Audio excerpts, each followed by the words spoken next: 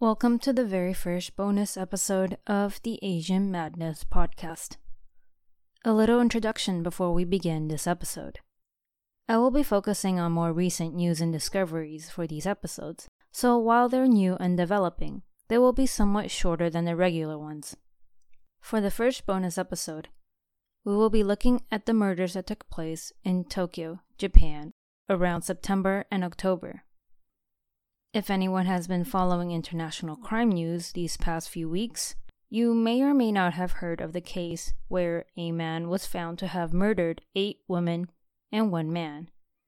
Allow me to present to you Takahiro Shiraishi, also known as the Twitter Killer. So who is this man behind these murders? Takahiro Shiraishi, age 27, occupation unknown, was a single man living in Tokyo, an area known as Zama, in the Kanagawa Prefecture area.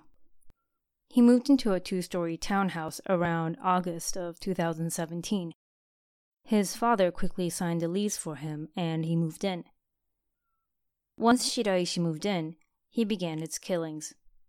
He really did not waste any time. His first victim was a female acquaintance from Twitter. After murdering her inside his townhouse, he spent 3 days dismembering her body in the bathroom. Once the female acquaintance's boyfriend began coming around and asking too many questions, Shiraishi did what he felt he had to. He murdered the boyfriend as well. It's not too much of an exaggeration to say that this guy murdered about 1 person per week. He began killing around late August and was identified and arrested late October. So 9 victims in 2 months. His victims were not random, so in my opinion, that's pretty much the pattern that got him caught and arrested. You see, he had this habit of going on Twitter, seeking out women who posted statuses about wanting to commit suicide or were looking for suicide assistance, or a suicide buddy. Shiraishi would respond to these women, and some of them were only teenagers. His Twitter handle is called Hanging Pro, as in he's a pro at hanging, and his bio pretty much states that he wants to help people who are in need and that they were welcome to direct message him. His profile photo was that of a manga character drawing, and the character's neck and wrists are visibly scarred, possibly referring to hanging or wrist slitting. People would direct message him asking him for assistance and advice in committing suicide, and when he saw it as appropriate, he would make his move. So how did he get caught?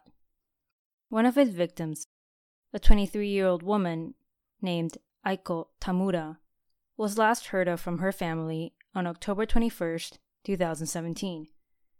Her family reported her as missing, and her brother decided to look into her disappearance. He probably knew she was relatively active on Twitter, so he either hacked into her account or did some kick-ass investigative work, because he noticed her tweets about suicide and her correspondence with a man named Shiraishi. Aiko Tamura stated in one of her messages that she wanted to die. The brother went to the police with this information, and upon further investigation, they found CCTV footage of the pair walking inside a train station together on October 23rd. Her brother even went so far as to contact another female follower of Shiraishi. She agreed to help him out. This brave woman set up a fake appointment and met up with Shiraishi on October 30th. All the while, the police were following them.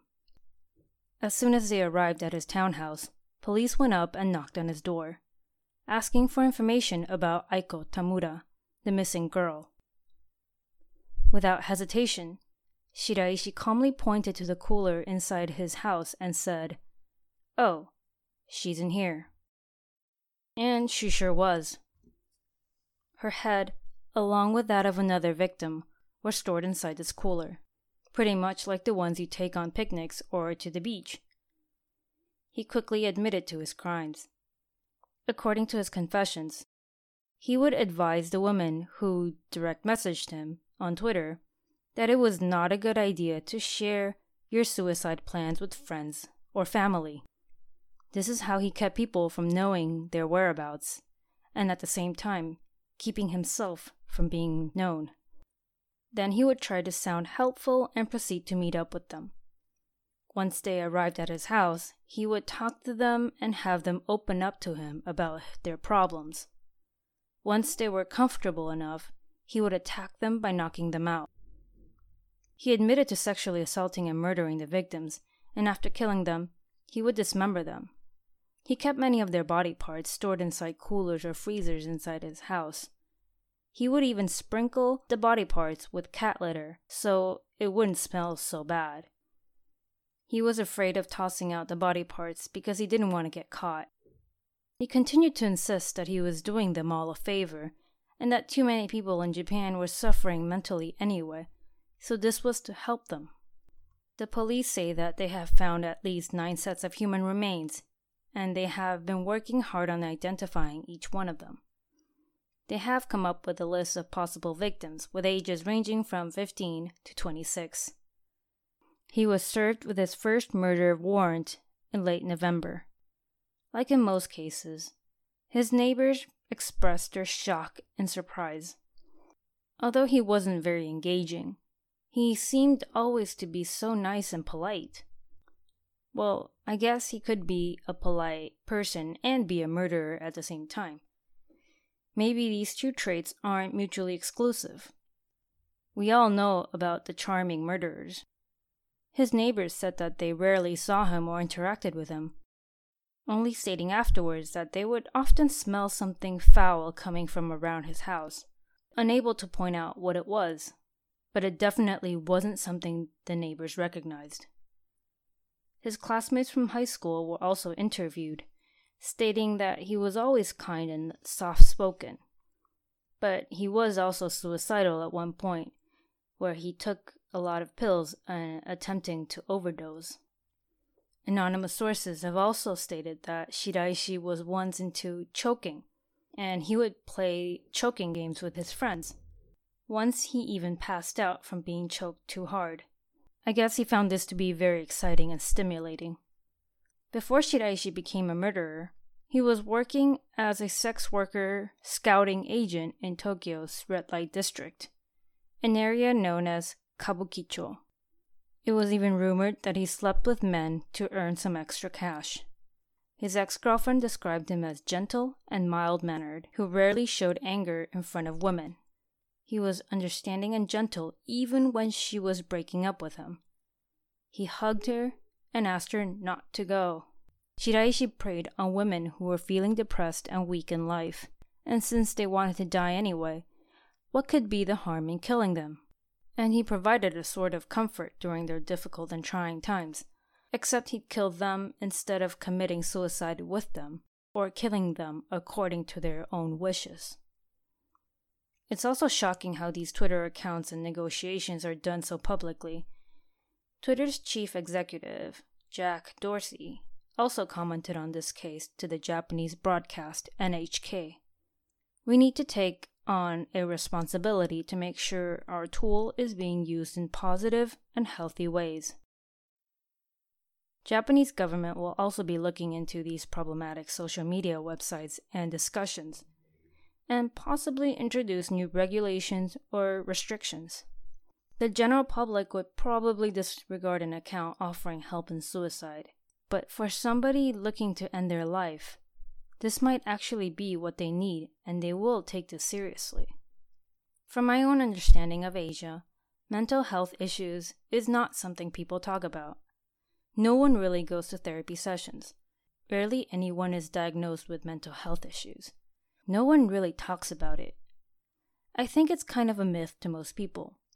I also think we would improve a lot if we had more knowledge and education on mental health instead of avoiding it like the plague. People suffering from depression or feeling suicidal most definitely don't want to be told to cheer up or to think on the bright side. If most of society gives you this response, It is no wonder people may choose to find comfort in a man who understands and listens to your pain. I will be going more in depth on this subject of suicide in my next episode, so please stay tuned if that sounds interesting to you.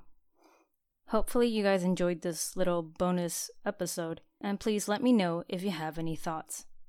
Thanks to Mike Brown from Pleasing Terrors for bringing this case to my attention. And although I was originally saving this case for my Patreon members, Megan Kenahan wrote in requesting I cover this case.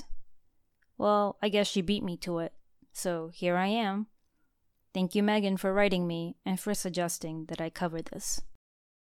I would also like to thank Robert Mahoney for also writing me and for encouraging me, so thanks. I would also like to give a quick shout out to my 5-star iTunes reviewers. From the US, Shasta597, and Joel from This Week in True Crime History. Thank you.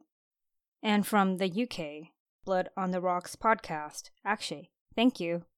And from Hong Kong, Jai Smith. Till next time.